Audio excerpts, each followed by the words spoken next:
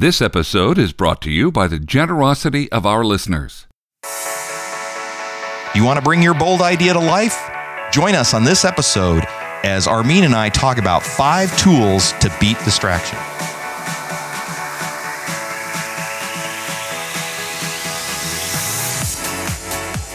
Put your faith to work.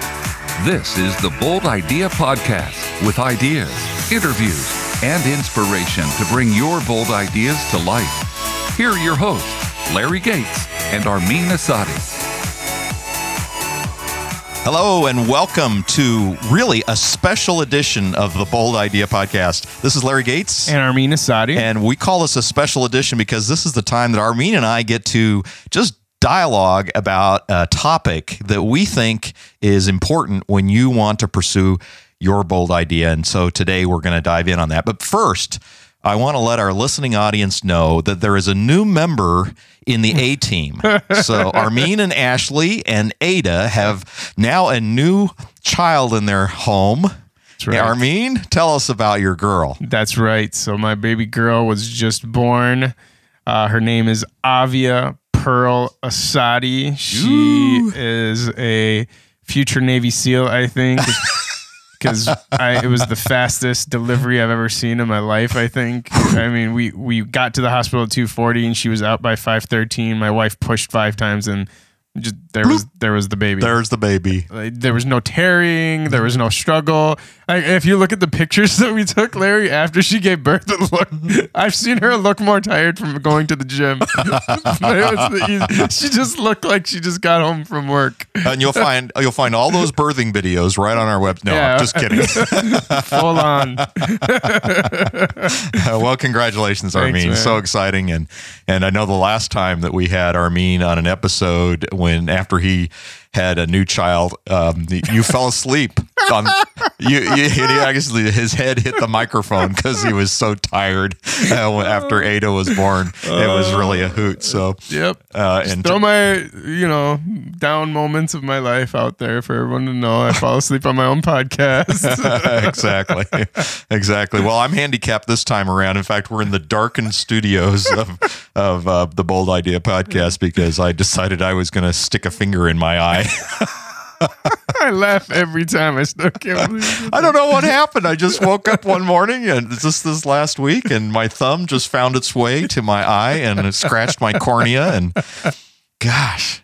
The best part is you post it on Facebook. Everyone is like praying for you and hoping for all the best. And I'm dying laughing. And you're laughing. Yeah.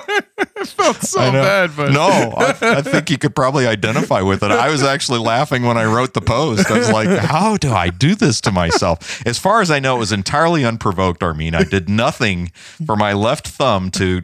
And it was almost like watching it in slow motion come right into my eye. And there wasn't anything I could do to stop it. And, nail first. And boy, is it excruciating. Man. That sucks. But we know our listeners have much more critical things that probably are afflicting them. But it's interesting because maybe between a birth of a child and a poke in the eye, maybe this is fitting for our topic here because actually what we want to talk about are 5 tools to beat distraction. And we really want to talk about the idea that we can get so knocked off course. I'll tell you, just this little scratch in my cornea has just been so painful. I mean, it's wiped me out. As you know, you've spent some time here with me in pre-show prep and he's still laughing at me actually as I'm kind of walking around in shades and trying to deal with all the stuff about that. But there are so many things that can come at us that can knock us off course on our bold idea. And, our bold idea deserves attention. And it's so easy to get distracted, isn't it, Armin? Oh my gosh, are you kidding? Yeah, I mean, there's everything that comes up during the day. And I love the verse in Ephesians 5:15. It says, make the most of every opportunity for the days are evil. And I kind of think about the days plotting these opportunities, to kill opportunities that we have, right. And there's like always something that can distract us from God's best intention for us. Right. And I think we need to be vigilant and be on the lookout for it and set up the guardrails to keep us from distraction. Now, I am probably either the least qualified or the most qualified to talk about this, or both. because I am so easily distracted. I love spontaneity. You know, somebody comes along and says, hey, let's go get ice cream and a movie. I mean, those are like two big things for me, and it doesn't almost matter what it is. It's like, you know, I love ice cream and I love watching movies, and it's easy to knock me off my game. But we want to talk about how do we build some tools that we have readily at our disposal. How do we get at that to become less distractible? Because distraction, I think, is a number one killer of a bold idea. It totally is. And let me just add, you're the only guy that I know that in the middle of a deep conversation actually stopped it to point out a squirrel. When did I do that? Remember your white squirrel outside? Yeah. We were in a deep discussion about the podcast. You were in mid-sentence. And I literally said, squirrel. And you showed me your white squirrel. And we talked about it for 10 minutes. So literally, you know, it was a squirrel. And, you know, that's... what's funny about that is that it probably happens so frequently I just don't even recognize it, right? So it was a good laugh. Yeah, you know the old hymn, "Prone to Wander." Yeah, and I think I am. There's a lot of things in life that make us prone to wander, right? And there's a lot of things that's going to work against a bold idea. You know, I think one of them is just the inertia that we have of the present stuff that's going on in our lives. You know, it's Newton's law that says a body at rest will stay at rest, an object in motion will stay in motion unless something acts against it. And the whole idea of that is that if we are going to create a bold idea, it means it takes effort to do so, because otherwise we'll just continue, you know, just kind of doing the same thing day after day after day. Yeah, it's easy to stay on the path that we're on rather than make the change for a bold idea, especially if that bold idea requires focus, it requires effort, it requires research, it requires anything, right? And so, it's so much easier just to default or, you know, take an excuse to not do it. Well, if you think about it, the path that you're on, you've already created a habit around. You know, you have muscle memory around it. You don't have to go through the beginning phases, you know, where it hurts or you're unsure, where you screw up.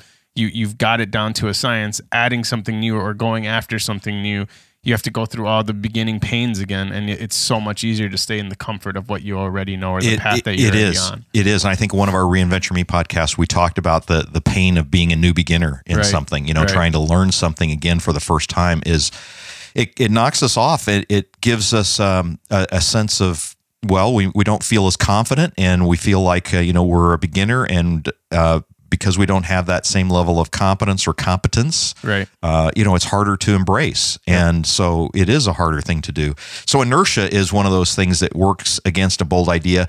The other one is unanticipated demands. There's things in our lives that are going to come up that we didn't expect. They could be good or bad, but they can hit us. Oh, totally. I mean, it could be a family emergency.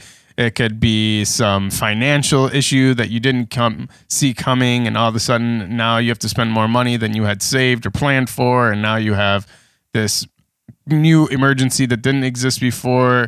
And you even earlier, you were saying it doesn't always have to be an emergency. It can be an opportunity, like a concert coming up. Yeah. This is a great point. Yeah.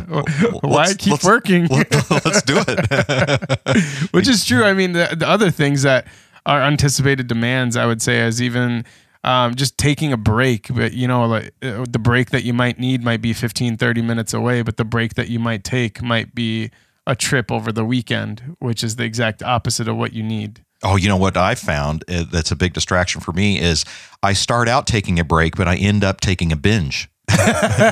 Netflix. Well, exactly. I'll watch Netflix or some series on HBO, and it's like, okay, it's 30 minutes. I'll just watch this thing, and then it's like, okay, the next episode. You notice how they have it? It's automatically going to play in 6 seconds or 10 seconds if you don't do anything. Well, again, back to inertia. It's easier not to do anything and let the next episode play. You know?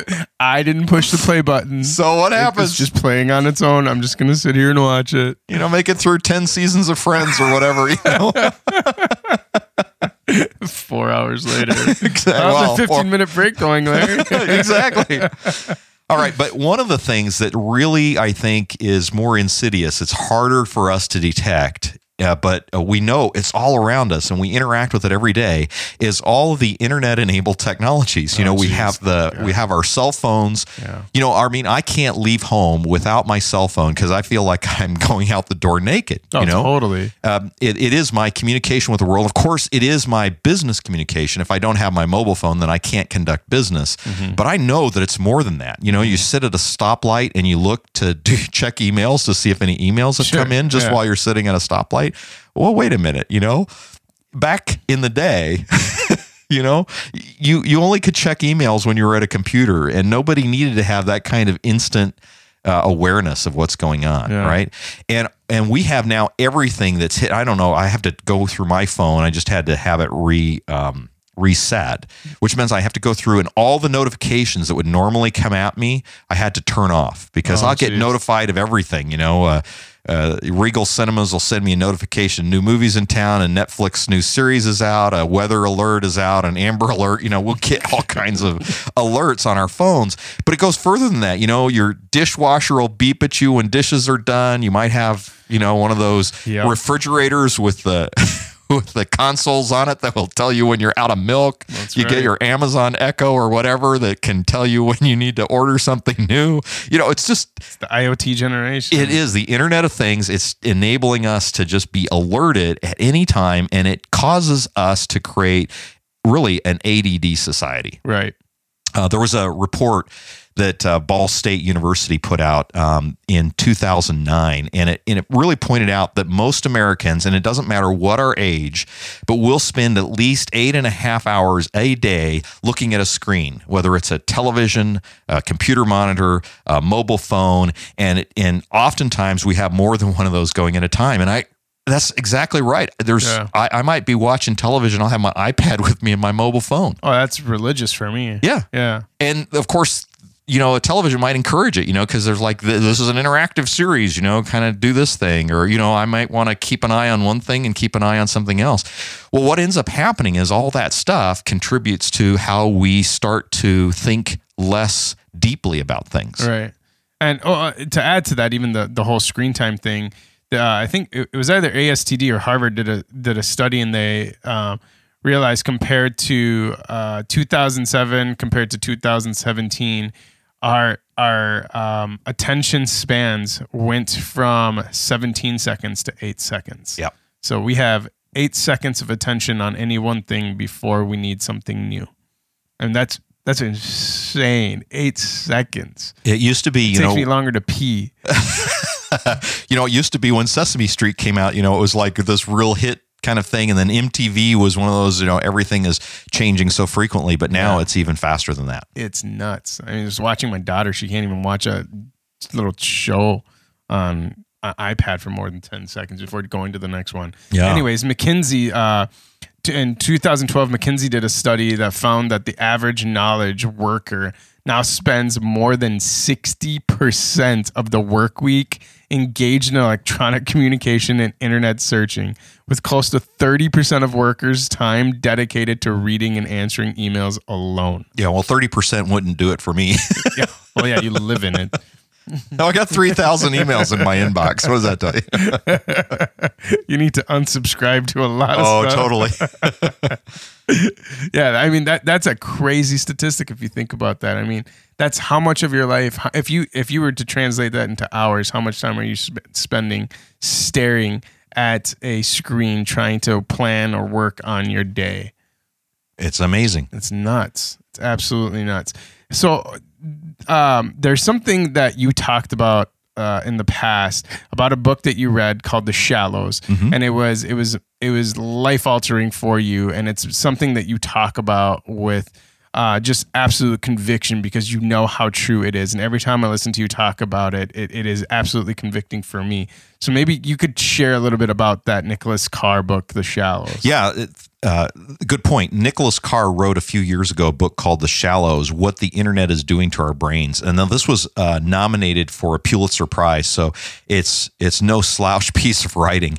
And he has just really masterfully made the case that the way we are being inundated with all this screen time is actually affecting the way we think. It causes us to think less deeply, and it really is basically remapping. According to scientists, they're able to show that our brains are being rewired because of the way information is being presented in such a frequency and such shallowness that it's causing us to actually become shallower thinkers. One of the things that he says in there, and this is a quote, with the exception of alphabets and number systems, the net may well be the single most powerful mind-altering technology that has ever come into general use.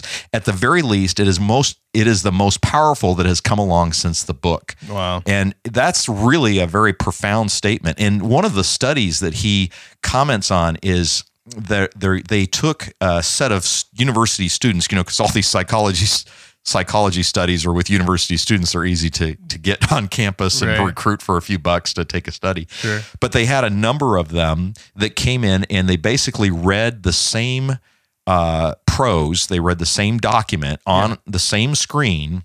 In one case, one group just had the document and the story there about some character or whatever, and then they did a comprehension test to see how much they remembered of the study and how much they understood, or how much they remembered of the reading and what they understood. And then the other group had the same text, but it was hyperlinked, so that if there was a name, for instance, that they didn't recognize, they could click on it and it would explain the name. So it was basically helps to try to improve their comprehension. And what they found was it was totally counterintuitive from what you'd expect, because the group that had the hyperlinks with all the helps, actually they had lower comprehension than the group that just had the text alone. And what they realized as they were looking at it, and they did fMRI studies of the brain, what ends up happening What's is fMRI? So it's a magnetic resonance imaging, functional magnetic resonance imaging that allows you to see what parts of the brain are firing when you're doing a task. Got it. Okay. And as they're looking at the screen, they're seeing that when those people see a hyperlink, there's a microsecond where they have to decide that they're going to click on that link or not. And in that microsecond to decide even whether they're going to click, they lose their deepness of concentration about what it was that they were reading, regardless of whether they clicked on it or not. And they found that comprehension increased. So they started removing hyperlinks, and they found that comprehension increased with the number of links, or a number of triggers that caused them to have to make that decision went away. So because they can focus on what's in front of them without having to make decisions whether to open something or not, or to click on something or not, to read something else or not, because they don't have to make those decisions, and because they can focus, they can actually retain and remember and recall more. Exactly. Wow. Exactly right. That makes so much sense. Exactly right. Now, one of the other things that Nicholas Carr said in his book, and there's so many things here, but I just want to share this other quote with you. He said, dozens of studies by psychologists, neurobiologists, educators, and web designers point to the same conclusion. When we go online, we enter an environment that promotes cursory reading, hurried and distracted thinking, and superficial learning. It's possible to think deeply while surfing the net, just as it's possible to think shallowly while reading a book. But that's not the type of thinking that technology encourages and rewards. And we just need to be aware of this. These are the tools that we have at our disposal every day on our mobile phone and our computer, and we're spending more and more time, as the studies we just talked about point out. Much of our day is spent saturated with these kinds of technologies, and we need to understand that they themselves are causing this subtle erosion of our ability to stay focused and to not be distracted. And I can't believe I haven't even read this book yet, but every time I hear you talk about it, I'm shocked that I haven't read it, because I can't emphasize the importance of this so much, especially in the world of social media, where you get to see so many people go on so many different rants, and the types of comments that you see people make, you realize how shallow of a process they've put to something as complex, as deep as racism, or a political stance, or someone's faith, or someone's culture. And they just make these broad paintbrush strokes and assume that it's a generality that applies to all people or all races or all cultures. It is a shallow thinking generation. And you can always see it when you ask a simple question. You're absolutely right. You're absolutely right. And I think it really does behoove us to think beyond the shallow presentation of things that we get, especially in a tweet or a post on Facebook or social media, where it's easy to generalize and categorize things and make everything a matter of yes or no, when there's usually deeper complexities that require greater thinking than what we're willing to give to it. Right, because who wants to actually spend time researching? I'd just rather regurgitate a post I saw. So, especially if it's a clever meme, right? Exactly. I created one the other day. Well, people think I do at work what I actually do at work. All right, so I remember a conversation you had with me a long time ago when I was in a role that required me to multitask quite a bit, and I think I was starting to lose it a little bit mentally, and I don't remember this. and you asked me, "Hey, Armin," as I was complaining to you, have you ever considered not doing all things at once and tried to do one thing at a time, or something to that effect? And it turned into the myth of multitasking conversation, which I thought was really good, and I think it's going to be something that's worthwhile in this conversation that we're having about distractions. Oh yeah, totally. Well, I think I am. Let me just say I've ran across a lot of people that behave like I do as well, which is like you want to see how many things you can kind of fire up at once, and there's a certain gameness to saying, can I keep all these things spinning at the same time, and just how do I optimize all the stuff that I've got going on, and really there is a myth of multitasking. The more things that you try to spin up, the less effective you're going to be at any of them. What ends up happening is we create what's called attention residue. When we're working on a task. Attention residue? Residue, yeah. So in other words, you're working on a task, and then when you set it aside to work on something else, because you're multitasking, trying to do a couple things at once, you're processing an email at the same time you're watching a video or you're doing whatever. What ends up happening when you're focused on one task and you switch to another, there's a switching cost, that the time it takes to switch, your brain doesn't stop on an instant. So it continues to work on the prior task. Well, as it's doing that, even subconsciously, you may not be aware of it, but subconsciously there's attention residue. In other words, it's still working on the prior task.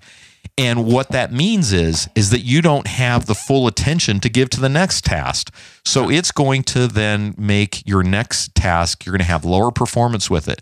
Well, just imagine if you try to multiply that and do a bunch of stuff at once, you're going to end up really creating a problem with it. Right. Now, Cal Newport wrote a book called Deep Work, which I think is another one that I would recommend our listeners read. But one of the things that he says in there is when you switch from some task A to another task B, your attention doesn't immediately follow. A residue of your attention remains stuck thinking about the original task. Wow. And he says people experience attention residue after switching tasks are likely to demonstrate poor performance in the next task. And the more intense the residue, the worse the performance. Wow. Just think about that. How often do you check email? Because that's one of those things that the more you check email, for instance, and I do this a lot. This is where I really get attention residue hitting for me, because I am prone and have this distraction of checking email quite often. What ends up happening then is that I know that there's email there that I'm not able to answer, but I've got to get to it at some point in time. So my brain now has become aware of something it needed to do that it didn't know until I checked it. Right. And so what I've done is I've added stress to myself, knowing that I've got something more I've got to do, when I didn't need to check email that frequently and add that stress to myself. I could finish what I was doing, then move on to it when I can process it. So one of the key things about email management is only check email when you're planning to spend time working on email. Otherwise, all you do is add to yourself another piece of stress of something that has yet to take place. I love it. I love this. I remember this being a profound moment for me, because I realized I was doing my work based on a checklist, right? And checklists, they're only as fun as the number of checks that you put in them, right? That's the process of a checklist. It's about making sure you got things done, and the more things I can get done in a day, the better I feel, because there's less items left on that list. But often I found myself doing haphazardly work. because I was so focused on putting the check there that I wasn't focused on the quality of the work being done. Yep. So moving from item to item to item as quickly as you could. Right, because it's a checklist mentality, right? And that is what multitasking does. It does even take the deep thinking process out of it. Right? It takes quality assurance out of it. It takes a lot of things out of it.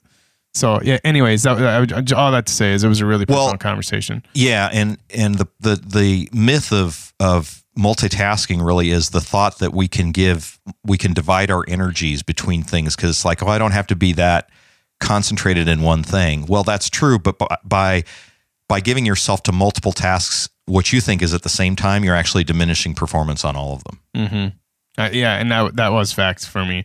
Anyways, all this that we've been talking about is laying out the case that your distractions will kill your dreams. Your distractions will kill your bold idea. And if you're already in the middle of pursuing your bold idea, if you're allowing distractions to take over your day in and day out, more than likely, you're not going to accomplish the task of the bold idea. You're not going to achieve your goal. You're not going to achieve your mission.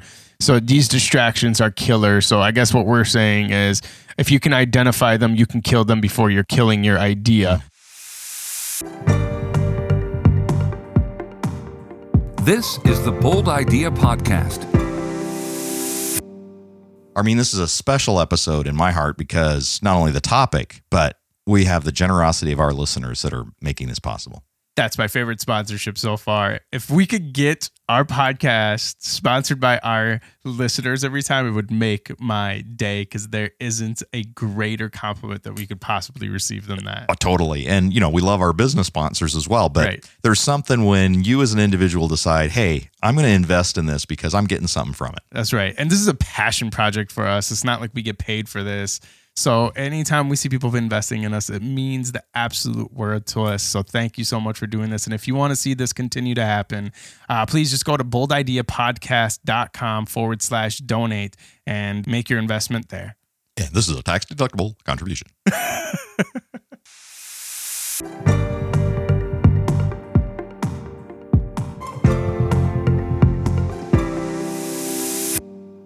What we want to do now is give you 5 tools to beat your distractions before they beat you.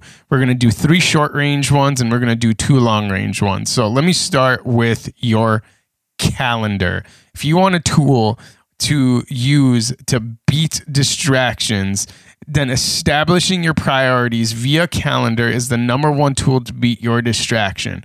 If it's not in your calendar, if it's not scheduled, whatever it is, whatever priority you have, whatever is aligned with your bold idea, whatever is aligned with your long-term goal or vision, if it's not in your calendar, the likelihood of you actually doing it is significantly lower. When Harvard did a research on it, they found out the people who don't put a timeline to something that they have as a goal, they're 50% less likely to ever actually achieve those goals. Same thing goes with a written goal, right? If a goal isn't written, if it's just in your head, it's 50% less likely as well to ever being achieved or accomplished. So by putting it in your calendar, you're 1, writing it down, and 2, giving it a timeline, both at the same time, and just bringing up your chances of achieving that goal significantly higher than if it was just something in your head that you know that you have to do at some point, but all you're doing is thinking about it and worrying about it. Yeah, absolutely. Amen to that. And I keep several calendars, one that allocates the time that I make with commitments with other people, and one that is kind of like my personal time reminder calendar. So however you set it up for yourself, calendar, I think, as you said, is the number 1 tool to beat distraction. Here's number 2, the timer. Back to all those tools that we have, our phone, our watch, or whatever. Setting a timer is like taking your calendar and gamifying it. So you've got your task that you have lined up on your calendar. Now, when it comes to that task, now gamify it by putting what I like is a 20-minute timer. So I work in chunks of 20 minutes and I take a 10-minute rest. That allows, again, your brain to recover back to that whole attention residue thing, gives your time for your brain to recover after 20 minutes of working on a task before you work and switch on a different task. And I like to break those 20-minute blocks into what I call focus blocks, which are working on a task, and a freedom block where you're working on whatever tasks. In other words, so a freedom block is like, I can organize my desk, I can return email, I can do whatever I want, and then I'm back to a focus block. So what ends up happening is oftentimes for myself is when I'm into a focus block and I'm saying, okay, I'm going to work on something for 20 minutes. I don't know if this happens to you, Armin, but as soon as I dedicate some time to work on something, everything else pops up in my head that I've got to do. It's religious. It just pops up, right? And so I know that there are things like, oh, I forgot to return to that email, or I got to schedule this, or I need to make this phone call or whatever. Those always come up when I want to focus on something. So knowing that I have a freedom block that follows, so I might do 1 or 2 or 3 focus blocks, but then I'll put a freedom block in there to clean up all that stuff that I start thinking about during my focus time. When I know that I can get to it because it's been calendarized and I already have it set there, I'm much more relaxed to get it done. Oh, for sure. And it's so true, man. As soon as you try to focus on something, how many distractions come up is unbelievable. If it's not a person or another person, it's a email, someone knocking on the door, it's something. It's insane. It's almost spiritual to me. Yeah, it totally is. It's like, come on. It's the days are evil part of that. Make it the most of every opportunity. So true. I actually never do the timer thing. I don't know why I don't. I really should. There's one more tool that I think you are a big believer in. I'm not quite sure I'm a huge believer in it, but I think this will be good to talk about. For you, a big thing is to-do lists. I know that's a tool that you would add to this, but why should you create a to-do list if you have a calendar? All right, because here's why, Armin, because in your calendar, you're going to put the things that are a priority to you. Right. In your to-do list, you're going to record everything, even if you might want to do it, but you're not ready to do it yet. Okay. The key for freedom in a to-do list is to recognize it's to do, but it isn't immediately needing to be done. Okay. In other words, it's, there might be some to-dos and some not to-dos. In other words, you're going to decide that you're going to do them later. But what you want to do, I think, is create a list that is reliable. And the reason for doing this is because of this psychological principle called the Zeigarnik effect. The what? The Zeigarnik effect. Okay. And it's named after a Russian researcher who studied the habits of waiters being able to remember orders without writing them down, but then forgetting them as soon as they've been fulfilled. And what she's uncovered is brain science that says our brain will continually remind you of something until it is done. And it's that nagging little thing that says, it's going to pop back up again and it's going to remind you that you've got something to do. Now, you might say I'm more forgetful than that, and many of us are. But at some point in time, there's some stress that carries on. When we think we have something we need to do, our brain records that as, you got to do this, you got to do this, don't forget to do this. And we may not consciously be aware of it, but we're always carrying it along. Now, that creates stress. Right. Now, there's only 2 ways to get rid of that Zeigarnik effect. One is to actually do it. The other is to put it in a reliable place where it can be retrieved that you need to know it. In other words, putting it on a to-do list releases our brain from that nagging thing, because now we know, hey, I won't forget anything. If I have to remember what it is that I was thinking I needed to do, it's in a reliable place and I can recall it. Sure. Now, the problem that a lot of people, and I think you talked about as well, Armin, have with to-do lists is this sense of shame that you're not done with the to-do list, and it keeps getting bigger and bigger and bigger. Because it doesn't bigger. you don't put a lot of check marks in it, right? It just keeps growing faster than then it gets smaller. And what I would submit to you is then that to-do list is no longer a tool, it's become a master. Which is what it often becomes. That's why. That's right. Yeah. And so you're just looking at the to-do list wrong. Think of the to-do list as a repository, a bank. It's like having iTunes where you have all your music. Now, you may not want to listen to all your songs, but you know where they all are if you want to.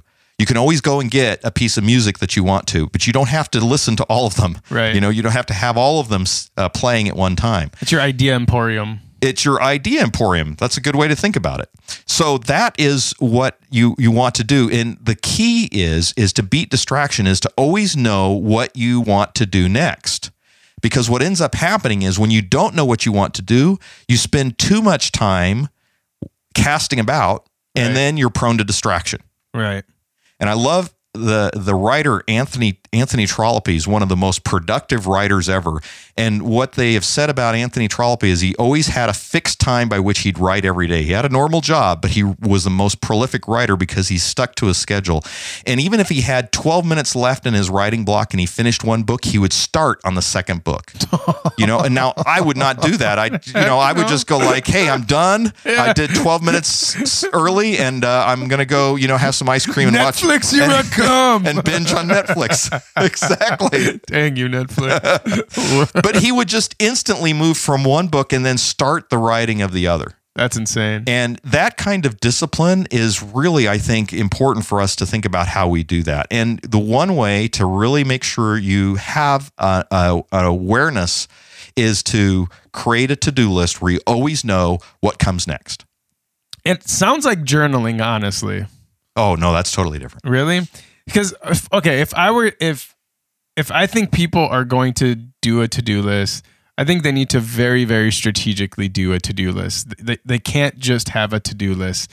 I've just seen it fall apart too many times where I just think, okay, know how to do a to-do list for it to work for you. Know what works for you. Know how to prioritize. Know what categories are for. Know which ones are ideas. Know which ones are actionable, which aren't. Like, there has to be some kind of a strategy around how they do a to-do list, or otherwise I think it's just going to be a pain than it is going to be an asset. So I think, yes, I agree with you, a to-do list, but have a strategy in how you do it, make sure it works for you and doesn't depress you. Yeah, totally. I think the way you keep a to-do list from depressing you is to not to see it as your master, but as your tool. Right. It's something that should enable you and not drive you. It should be something that is your knowledge repository, as you said. What was that? Emporium? Yeah. Idea Emporium.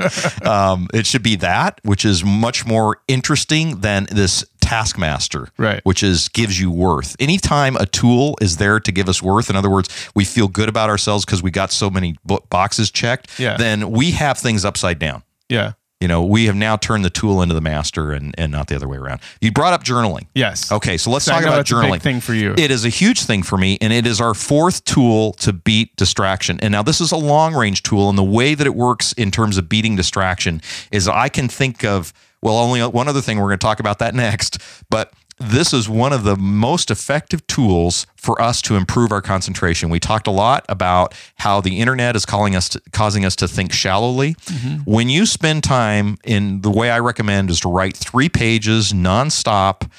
This is following Julia Cameron's process in The Artist Way. She calls them morning pages. I just call it journaling, just to be clear. But she writes 3 pages nonstop on stream of conscious, whatever you want to write about. It can be anything. And there are times when my 3 pages are prayers. There are times when my 3 pages might be an outline for a talk. It might be 3 pages of frustration, whatever. It doesn't matter, but it allows you to concentrate. And what I love about journaling is when you create the discipline of doing it every day, it's a time where you get to concentrate on a topic. Now, what you end up discovering, and what I find is how easy it is. I can write 3 pages in about 30 to 40 minutes. But if I am highly distracted, I let myself wander, it can take me an hour. Wow. Or more. Yeah. And what is valuable to me when I journal is that it causes me to say, I'm going to stay at this. And even if I don't know what I'm going to write about, here's what I write. I write a sentence that says, I don't know what to write about. And then I rewrite that sentence. I don't know what to write about. I don't know. I bore myself into the next topic to write about. Jeez. Because your brain just doesn't like writing that same sentence over and over again. That's how teachers used to punish you in school back in the day. Exactly. You'll find something to write about. And I will never swear in class again. I will never swear. Exactly. So, just that whole notion of punishment like that, just to write that same sentence. But Armin, I can't tell you how many times in writing 3 pages that God gave me some breakthrough somewhere around page 2.5. Huh. And there have been times when I processed stuff with my dad, and I processed all kinds of really deep stuff. Usually comes after the first 1.5 pages or 2 pages of writing. In some ways, it's almost like I have to prime the pump or get rid of all the dross. I have to spend enough time with it before I can start getting down to some of the deeper things that are perplexing my soul. And I found that journaling is one of the most effective ways to beat distraction because it trains me to concentrate and think deeply about a matter. Wow. It's kind of like drilling a well. Sometimes you just have to get deep enough before you hit water. Exactly right. That's awesome. Or oil. I prefer the oil. You get more money from an oil well. Black gold, folks. Black gold. All right. So the fifth and final tool, this is hugely important, especially in a society that has now come to a point where we read less than any culture or society in history. Number 5 is books. Long form reading remains one of the most effective ways to improve concentration. And if we think about what Larry talked about in terms of Nicholas Carr's book, The Shallows, this has become a significant tool that we have almost dismissed.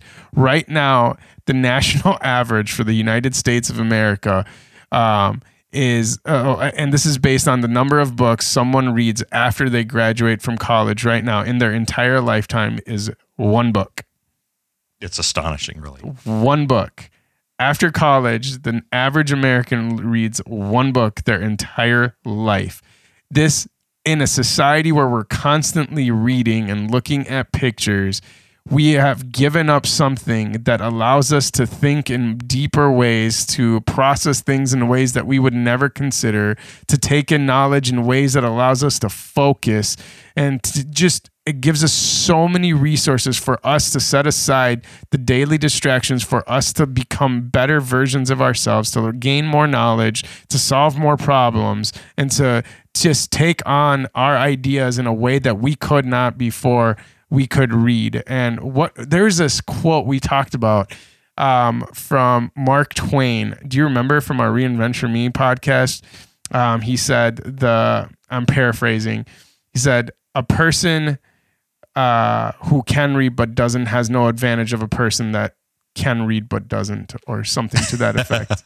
I think that's right. A person who can read but doesn't have no advantage over one who cannot read. Yes. That's what it was. Yes. But anyways, all that to say is books is that number 5 tool that we want to put on your belt. If you're not reading, all you're doing is creating a disadvantage for yourself, and a disadvantage to your bold idea, and a disadvantage to your own dreams. Yeah, if you think about it, books and journaling are the 2 sides of the same coin in terms of that long range helping us overcome distraction. Journaling being our output, and book and reading it being our input.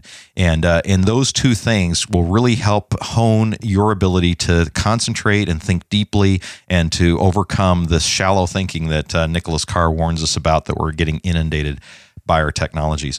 Well, we hope that those 5 tips, those 5 tools, your calendar, your timing, your to-do list, your journal, and reading a book, those things, we hope that they are helpful to you, and in fact that you have an action plan, that maybe even now one of the action steps from this episode is to think about each of those 5 and how you might be able to use them more effectively in your own life, so that you can pursue that bold idea that's within you, so that you can put your faith to work, and you can bring out all that great stuff that is inside of you. The Holy Spirit is building up and causing to inspire you to say, yes, let's trust God to put this bold idea to life and to bring it out. So we would love to hear from you. If any of these are helpful to you, or if you have some of your own, let us know. Join the discussion at boldideapodcast.com/39, since this is episode 39, or leave a comment for us on our show line at 612-568-IDEA. That's 612-568-4332. Of course, we'd love for you to subscribe to our blog. Now our guests are writing for our show, and we'd love for you to get their inspiration as well. And you can do that at boldideapodcast.com. So this is Larry Gates. And Armin Asadi. And we're saying so long. We'll see you next week. You've been listening to the Bold Idea Podcast. To get our show notes sent to your inbox, visit boldideapodcast.com.